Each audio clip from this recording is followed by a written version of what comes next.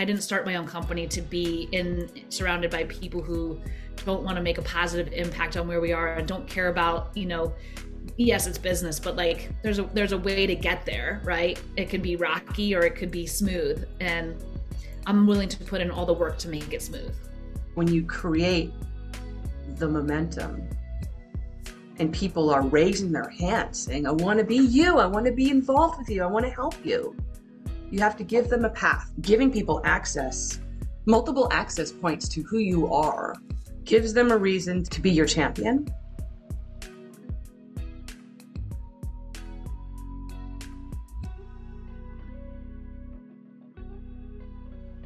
So here we are with Elspeth Page Sack. So for everyone out there listening, Elle here is the founder of the marketing agency Hunter Marketing. And I'm particularly excited for this because she brings an outside of the music industry take into this world we're all involved in here. So Elle, so glad to have you here. How's it going? Cam, everything is great. Thanks for having me. So Elle, to start this off, I'd love, just in general, to hear you talk about some of the things you admire most about, just in general, your favorite brands from a marketing perspective. Sure. I a long time ago, when I was an undergrad, before the Frappuccino, worked for Starbucks, and Starbucks was a relatively new company when I was an undergrad, and I had the benefit and opportunity to watch this now, global brand kind of fall into themselves. And it just happened to be that, I started taking marketing classes and kind of trying to figure out what I wanted to do when I grew up.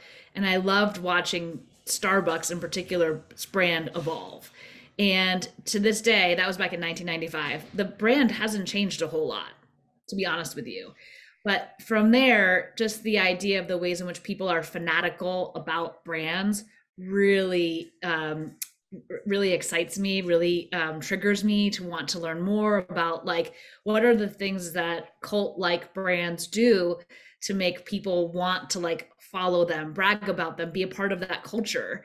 From Starbucks to Harley Davidson to Gibson guitars, like, what are the things that those brands do that make people want to be seen as part of that the people who buy those products, the people who wear those clothes or drive those cars or use those instruments. And so it's hard to, like, pinpoint brands, like, because there's a lot of really good stuff when you dig into them, from logos to taglines, brand colors, missions.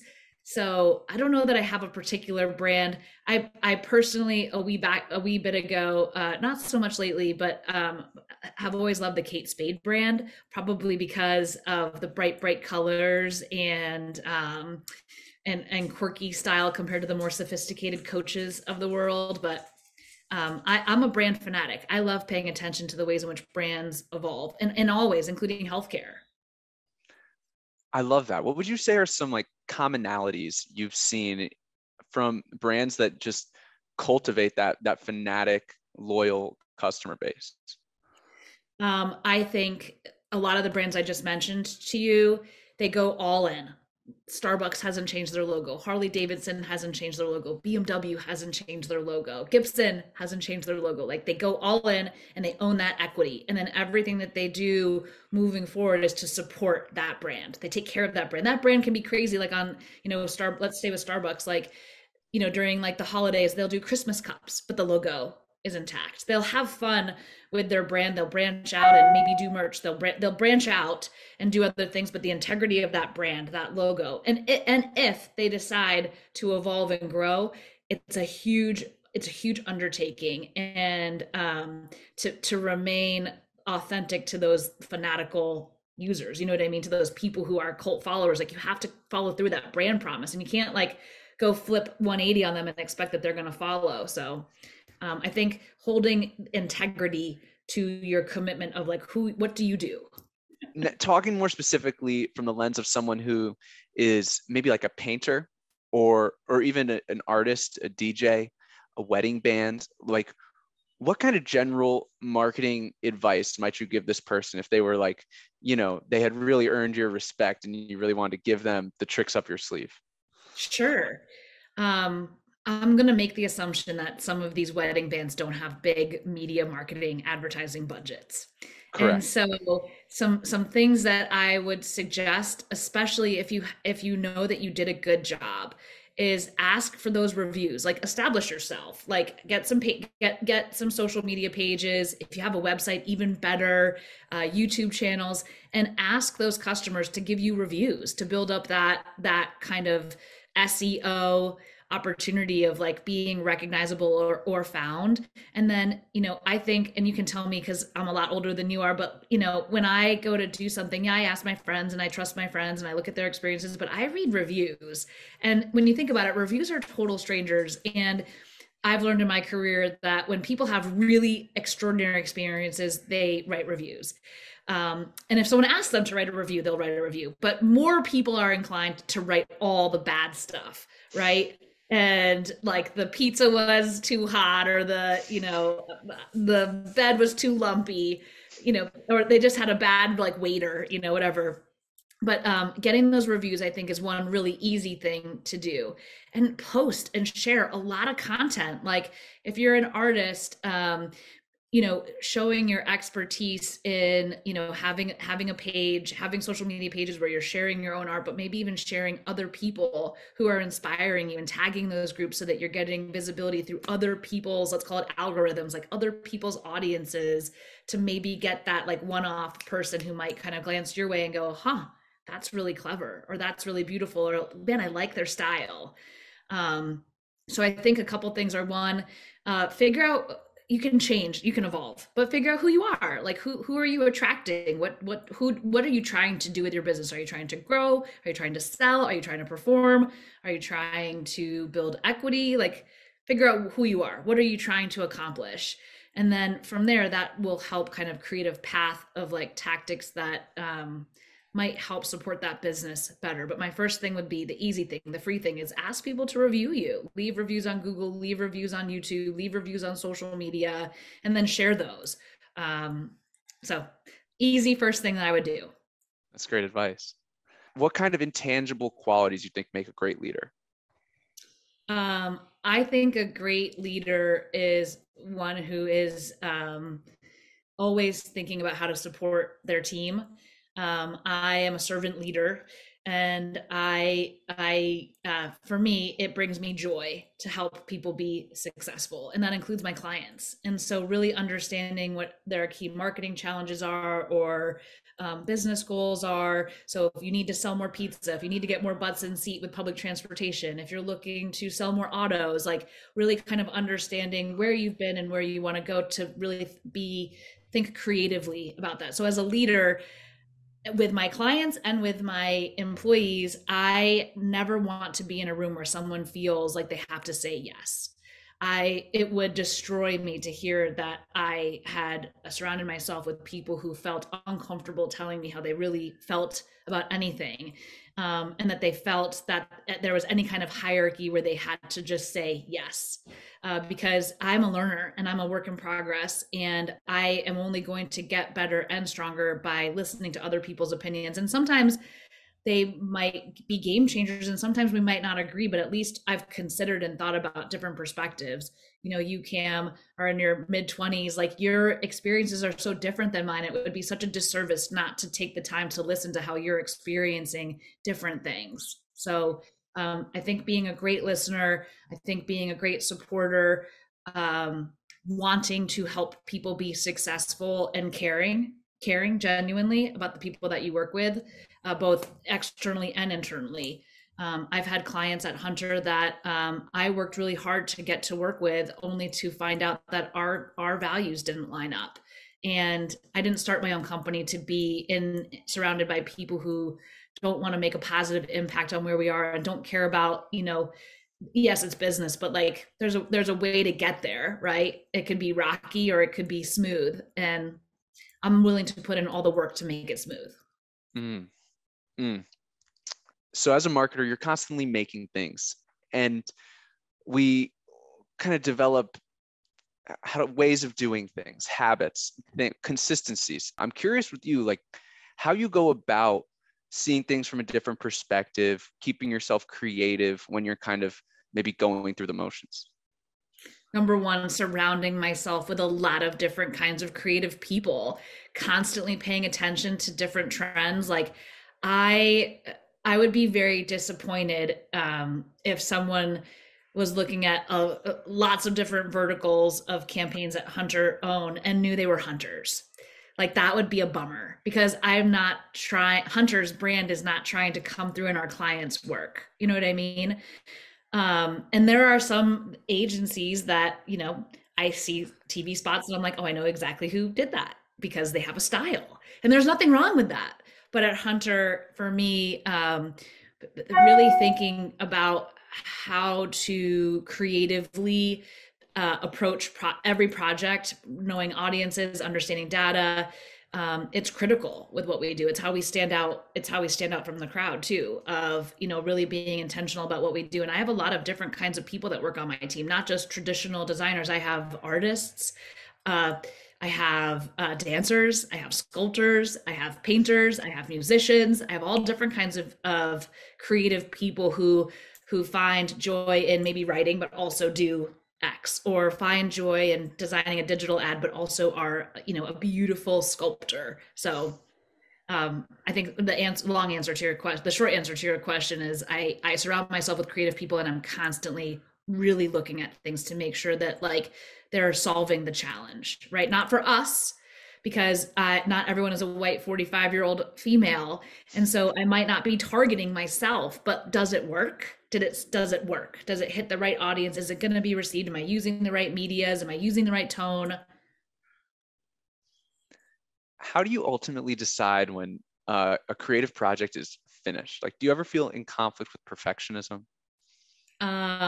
I love going back and looking at things that we've done. I take a lot of pride in getting to the end of projects. I encourage my team to make lots of mistakes because I make a lot of mistakes. And some of the best things I've learned have been through that, right? And when you're in it and you're going and you're hitting your mark and you're hitting your clients' goals, it can all feel very successful. But then in retrospect, as you look back and you think about the shadow of the campaign and the ways in which it did or didn't work or could have worked better, I love digging back through that. I don't think I have I'm not a perfectionist. I'm a little bit OCD. I've learned as a leader that I have a couple triggers. And one of those big triggers is when things feel out of control. I don't do my best work when things feel out of control. And that's different than being like in a fire drill and things are due. But when things feel kind of out of control, that we're not in sync, like with instruments, right? Like if you're playing music and someone's off a little bit or someone's a little faster, like it just doesn't work, right? And for me, that's when I feel the most out of control, is like, I don't do my best work when things feel chaotic. When looking at people you might want to bring on your team, and you know, maybe giving someone advice on evaluating a new band member, like what kind of intangible qualities do you think make for a great teammate? You know what? I'm onboarding 2 new Hunters right now, and I was sitting at the table with them yesterday. And one of the things that I said to them was, I hired you because you are Hunters. Don't lose that. Stay hungry, stay excited, stay curious, like stay Hunters.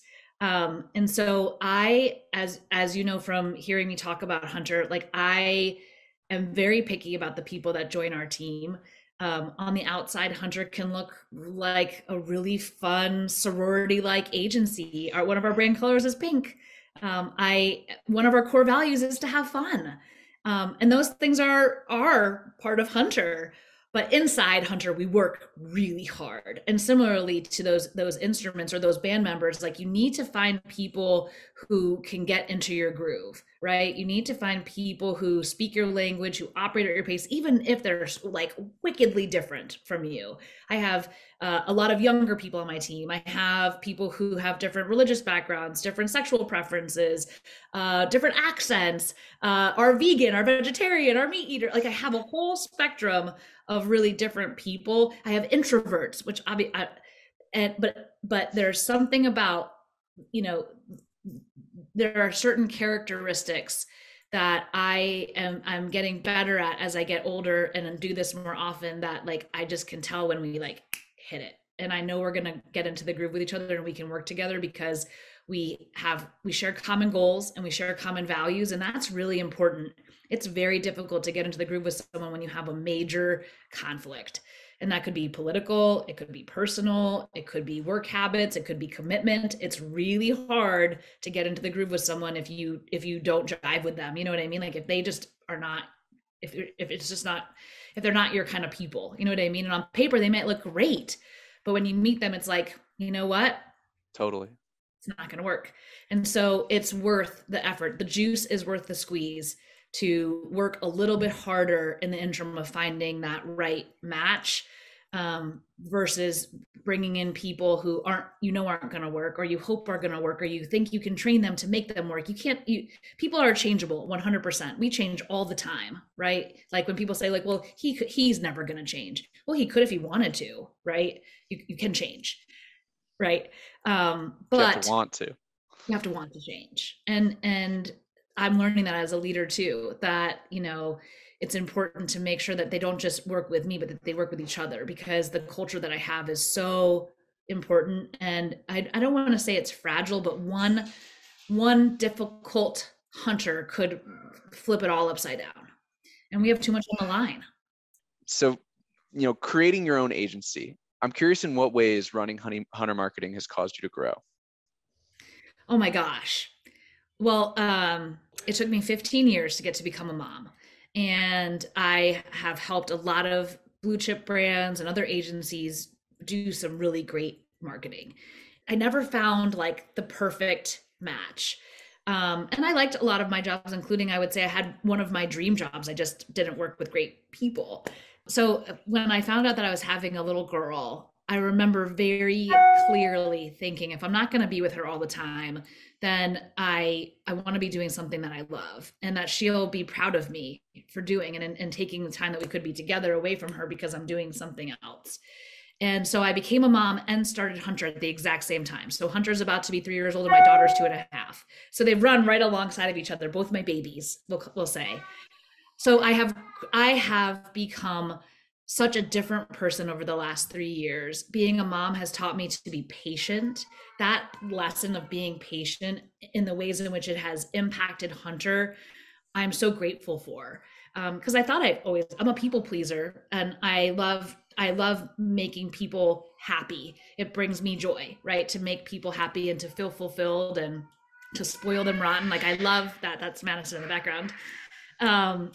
But patience was something that being a mom taught me to do. Multitasking in a big way, and being able to prioritize things, being a mom and starting Hunter helped me with.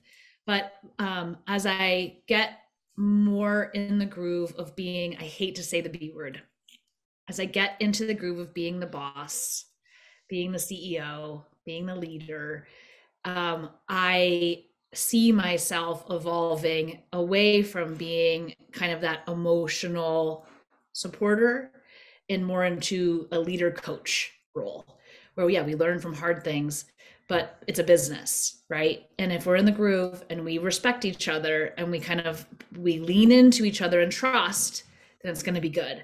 But if we don't, it's business, right? And the health of the business sometimes is really difficult for me, and always historically has been difficult for me to separate that emotional part versus the professional part. But I have learned, just like taking care of my child, I have to take care of Hunter. And sometimes that means making difficult decisions that my heart struggles with, but is the right thing for my business. And in your business, that could include like saying, hey, this guy's not working out, or like in the band, or the style that I've been trying to get into is it's just not inspiring me. Like it's hard, right, to make pivots and change and evolve. But what's really happening is that you're getting better at what you do, and you're getting stronger in your commitment to being successful. I love that. I love that last part. Nice. Mm-hmm. So then, looking in the mirror, how else would you say, what else would you say growth and improvement looks like for you now? Marketing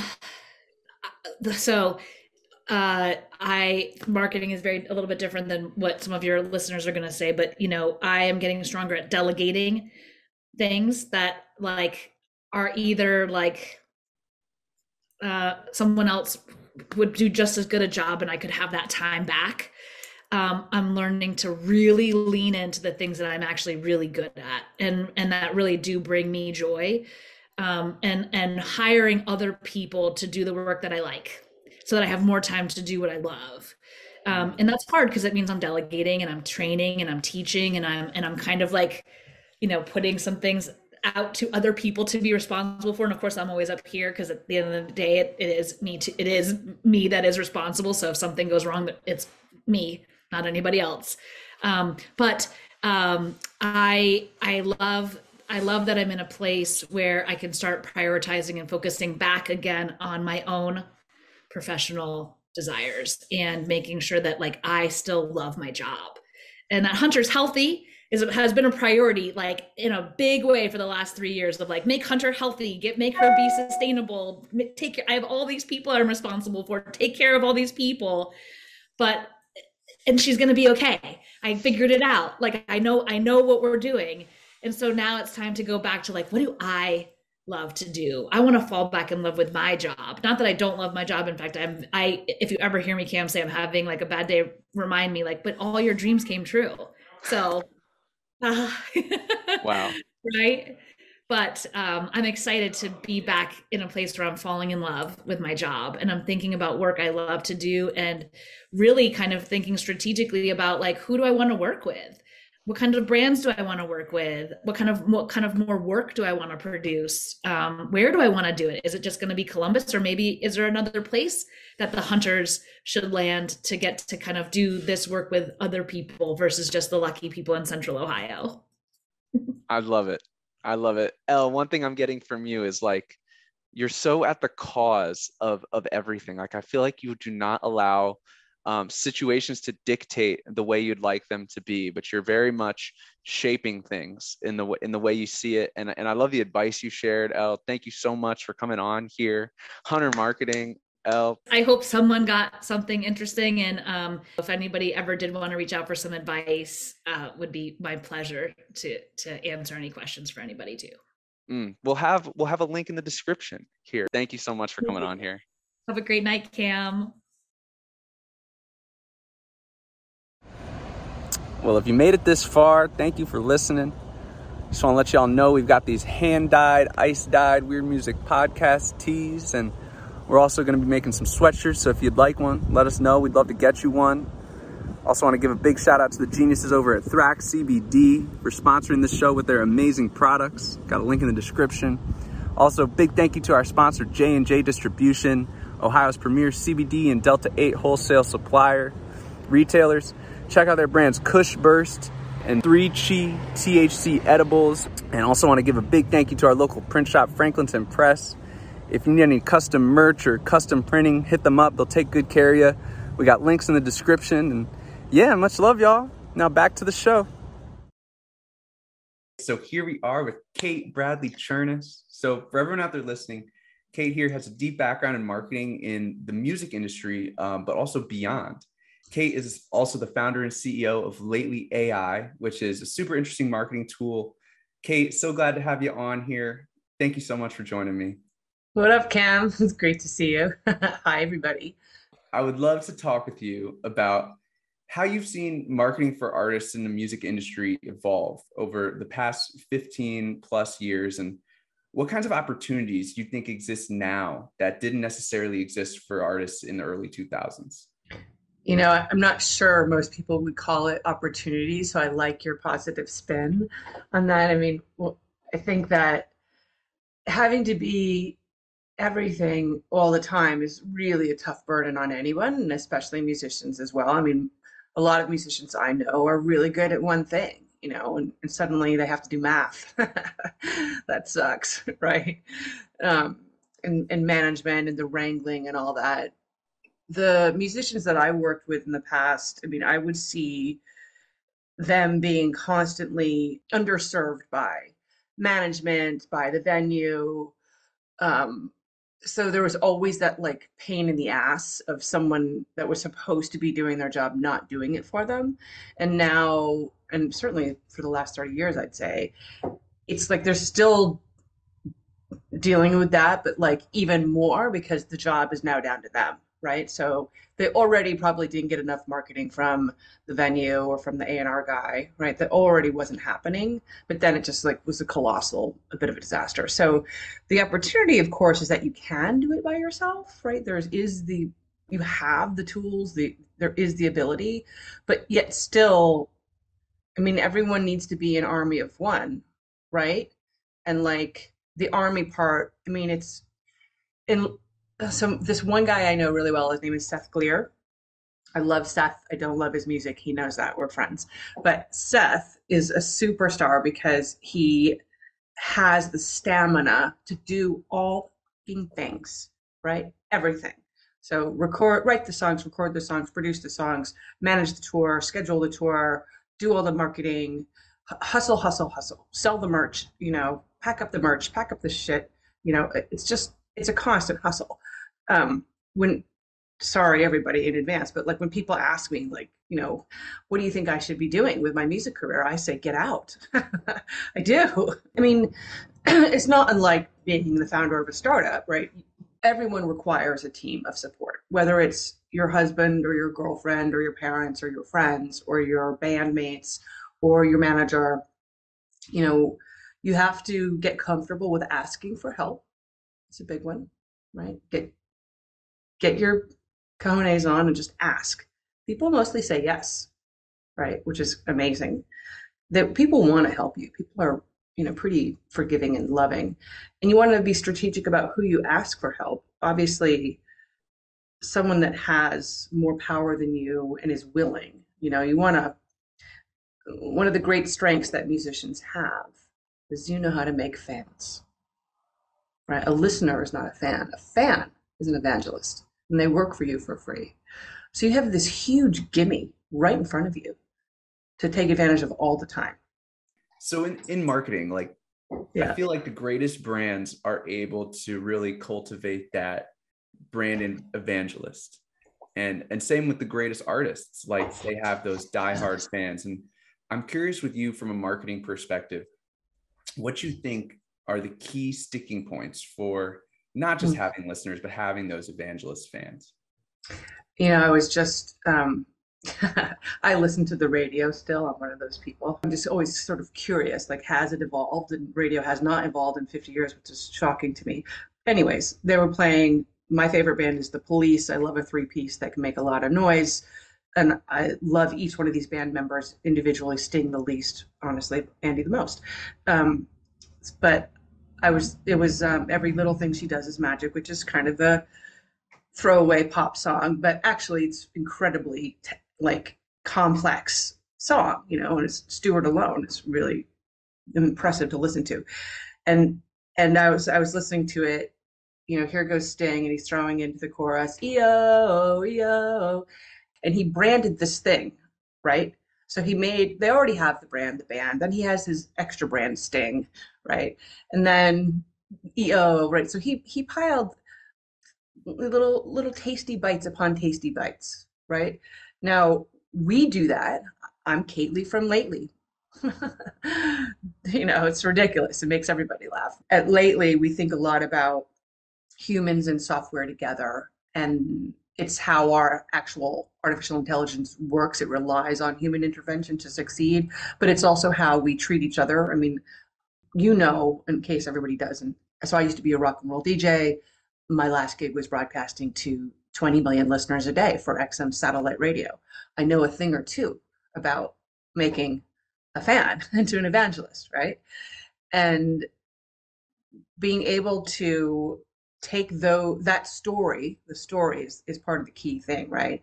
And fold it into Lately, which we've done, right? So Lately is based on what I learned about the neuroscience of music listening in my career in radio, right? So there's that connection here. And so that's the thing that great artists of all kinds do really super well, is they figure out, what's my twist? In radio, it's totally lawless. But the lawlessness was also beautiful. I mean, we made our own rules, right? We programmed our own shows. What? We were live. What? Right? And the same with Startup Land, right? This is lawless. And I love that. I'm building the plane as we fly it. So that's the story part we're thinking about. Like, you know, it's easier when I'm 48. So it's easier when you're older to look back at your life and take that crooked line and straighten it out, you know, because you can see, you have the wisdom to see. It's a little bit harder when you're in it at the moment. I always like to say, it's always right in front of you. It's like one of my favorite sayings, because usually there's something here that I can twist into a metaphor and apply it to what I'm doing now. And I don't have to work that hard. I don't have to discover America again. It's someone has already done that. All I have to do is like amplify what's here and make it my own, you know? That goes with songwriting too. When you make a record, nobody knows who you are and nobody cares. And nobody cares about you and your little picture with a guitar on the cover, Kill Me Now, you know, and whatever your earnest lyrics are about your heartache and who the fuck else knows what else, right? So you have to get me to open the damn record or click on the file. And the easiest way to do that is to cover a song everyone knows. Make it your own. Everyone loves a cover. All rock and roll DJs love a cover. Everyone does. Because it's so easy. I don't have to do any work. We're lazy as humans. Oh, I know that song.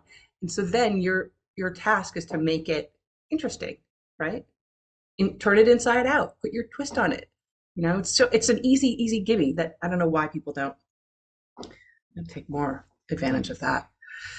I mentioned to you previously, my husband's a guitar player also. He specializes in lap steel. His band had our favorite record of the year when I first got to XM. They're called the Damwells. Since then, beware, he's cut his hair and bought chinos, and now he's in sales and he's very good at this.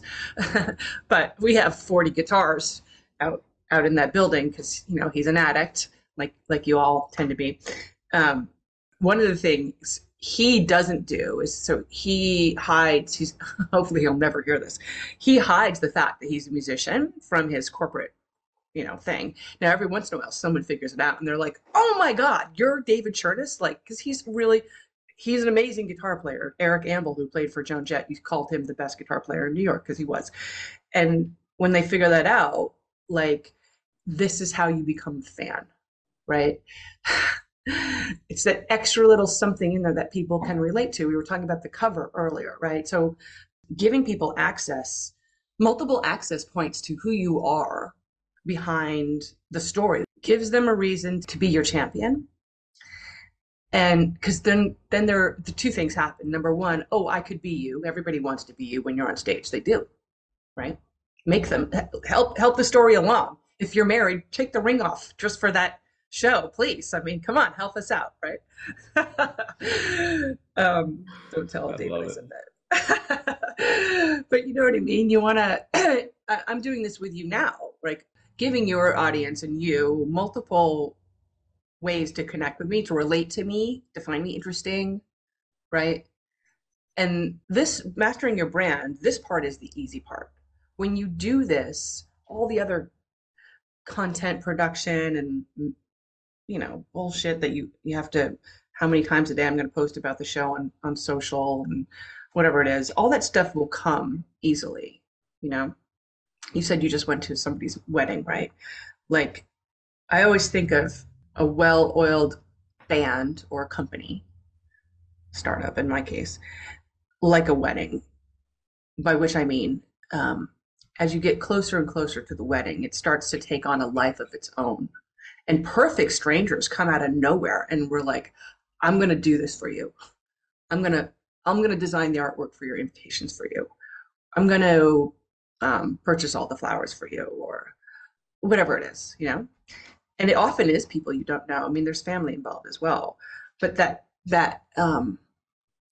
wave of excitement, and it's because in the wedding's case, everybody wants to believe in true love. When you're a band, everybody wants to be on stage, you know? And the only way to participate in that momentum is to be the wave that lifts you up, right? And so your job as the artist, as the leader of the band, all you have to do is let them. It's get out of your own way, right? When you create the momentum and people are raising their hands saying, I want to be you. I want to be involved with you. I want to help you. You have to give them a path. This is a great lesson I learned from Isaac Oates, who's one of my investors. And he always said, he's like, you don't have to focus. It was in the business case, you know, there's small, medium, and large companies. And while you're not supposed to market to all of them, we do because, you know, I like to fuck the establishment, right? Fuck them. But Isaac, I remember what he said to me. He's like, you don't have to focus on all of them at once. You just have to give each of them a path, right? It's the same idea, you know, and it's just about equipping people to be the fan or the evangelist or whatever it is that they want to be.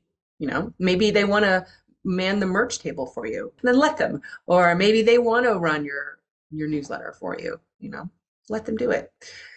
That's the best quality of a good leader, is looking at the team, employees, whatever you want to call it, around you and figuring out maybe the skill set that you want them to have isn't the one they have. So figure out a job they can do with what they're good at. So Kate, Lately AI, what is it? So Lately uses artificial intelligence to first learn any brand voice or individual voice, by which we mean the words that get you the highest engagement online. What words make up the social posts that you write that will make people move, you know, into evangelism. And then once we have that writing model for you, which gets built in about 1.8 seconds, we then repurpose any kind of long form content that you have or that you earn. So it could be an interview like this. I'm going to ask you for the file, Kim, right? And we run it through the AI, and the AI reads what we're saying. It will transcribe this video, and it's going to pull out the one-liners that you or I say and clip up the video that goes with into dozens of social posts that it already knows will get high engagement.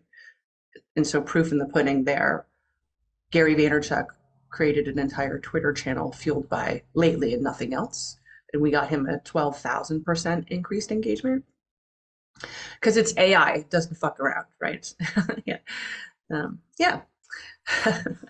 The metaphor, though, when we were touching on before, this is how it all works, right? So Lately isn't just designed to automate some annoying tasks.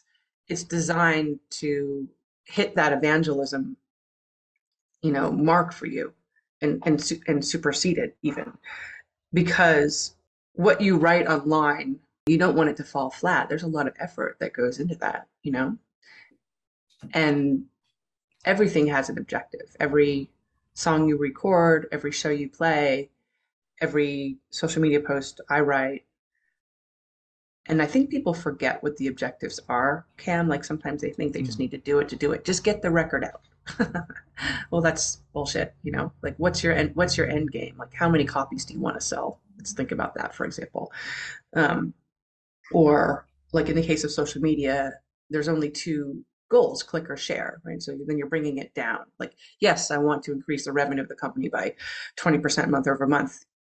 You know, of course I do. But like, how do I get there back into it, you know? And so if I know that my aim is to either get you to click or share, what can I write that's going to make you do that?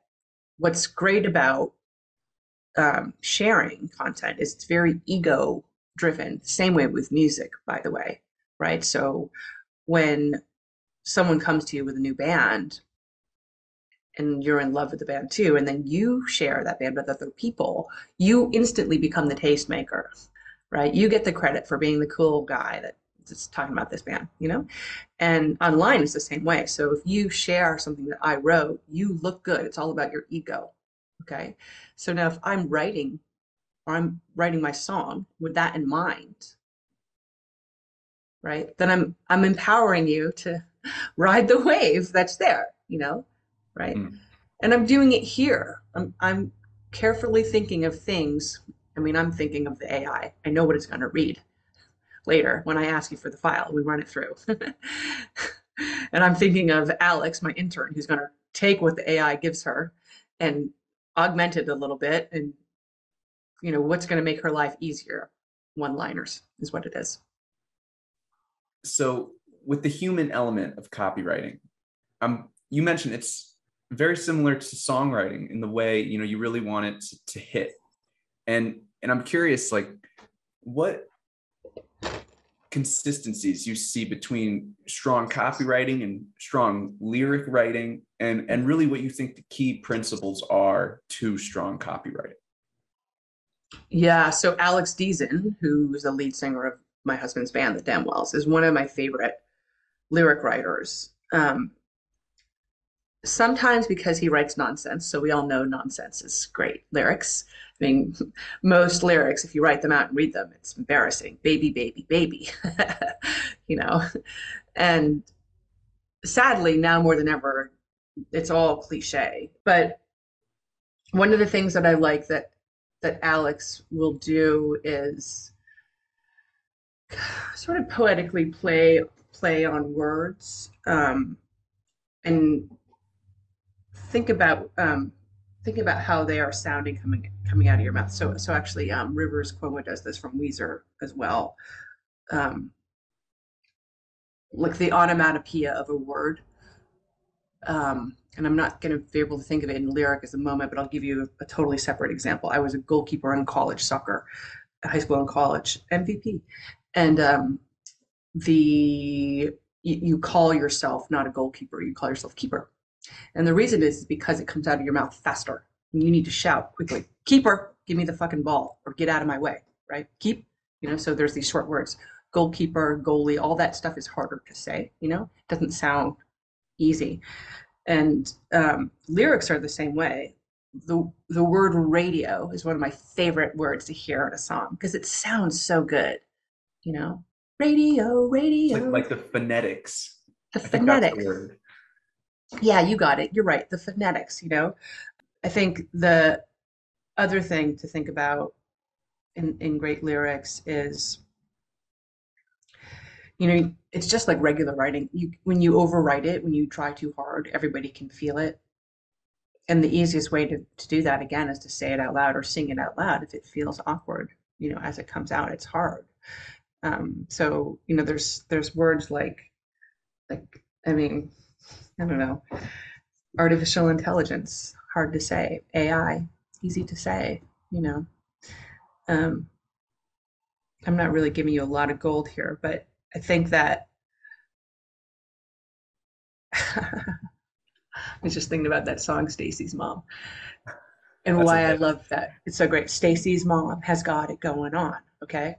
So there's nothing brilliant there, but there is, because they could have said Stacy's mom is hot, right? They could have said, and it's not going on, it's going on. Stacy's mom has got it going on, right? So there's a vernacular there, which is cool, by which I mean like a casualness. There's the local flavor of how someone would say something.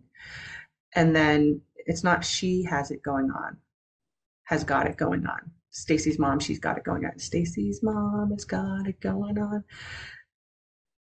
It's easy to remember. Obviously the rhyming, there's just so much there. And it's fun to say. It's fun to relate to. I mean, men or women, someone had a friend whose mom was the hot one.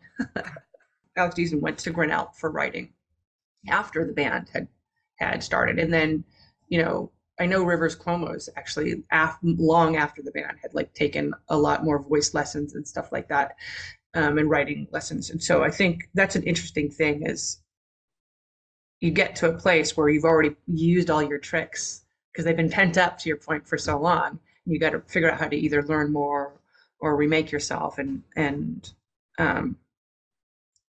get help, right? That's a good point. Let's say your cousin, your niece, someone you love and you care about is like, look, I'm going to be an artist. I'm going to create my own brand. Maybe not necessarily a musician, maybe a painter, even an author. I'm curious what kind of marketing and branding advice you would give them, just kind of like 101, the basics, do's and don'ts. Don't worry about this, but focus on that kind of thing. Just do one thing well. Don't try to do it all, So you don't need to have a newsletter and presence on Instagram and Twitter and LinkedIn and or whatever, and paid ads or whatever it is. Just pick one. Just pick one. Do it super well, and then then you'll learn. I mean, you need to do it yourself first because only you can learn how maybe hard something is and know who to hire or who to ask for help later. That's, I think, I was we were on the microphone live overnights, right? That's what you did. You cracked the mic every night. And the only way you learn is when you embarrass yourself. It's when you fuck up, right? It's the best way. And so I think that's pretty important is even though it's something we don't want to do, marketing specifically, most people don't want to do it. You just got to get dirty a little bit so you can have an understanding of why it's so hard and why it's so valuable.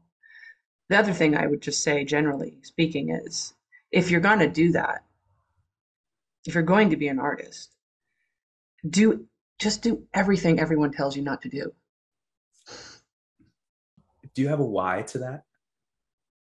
Well, the first is if you're going to be interesting, I think it's required, right? And being interesting is actually more important than being talented in our world. We applaud that more, and things are better when you break them. I mean, rules are meant to be broken. You're awesome. Thank you for joining us. Lately AI, Kate Bradley Cherniss. I got one last question for you, Kate. I'd love to ask this at the end of episodes. If there's one lesson, one takeaway, something you're all about, a mantra from your story, what might you say that is?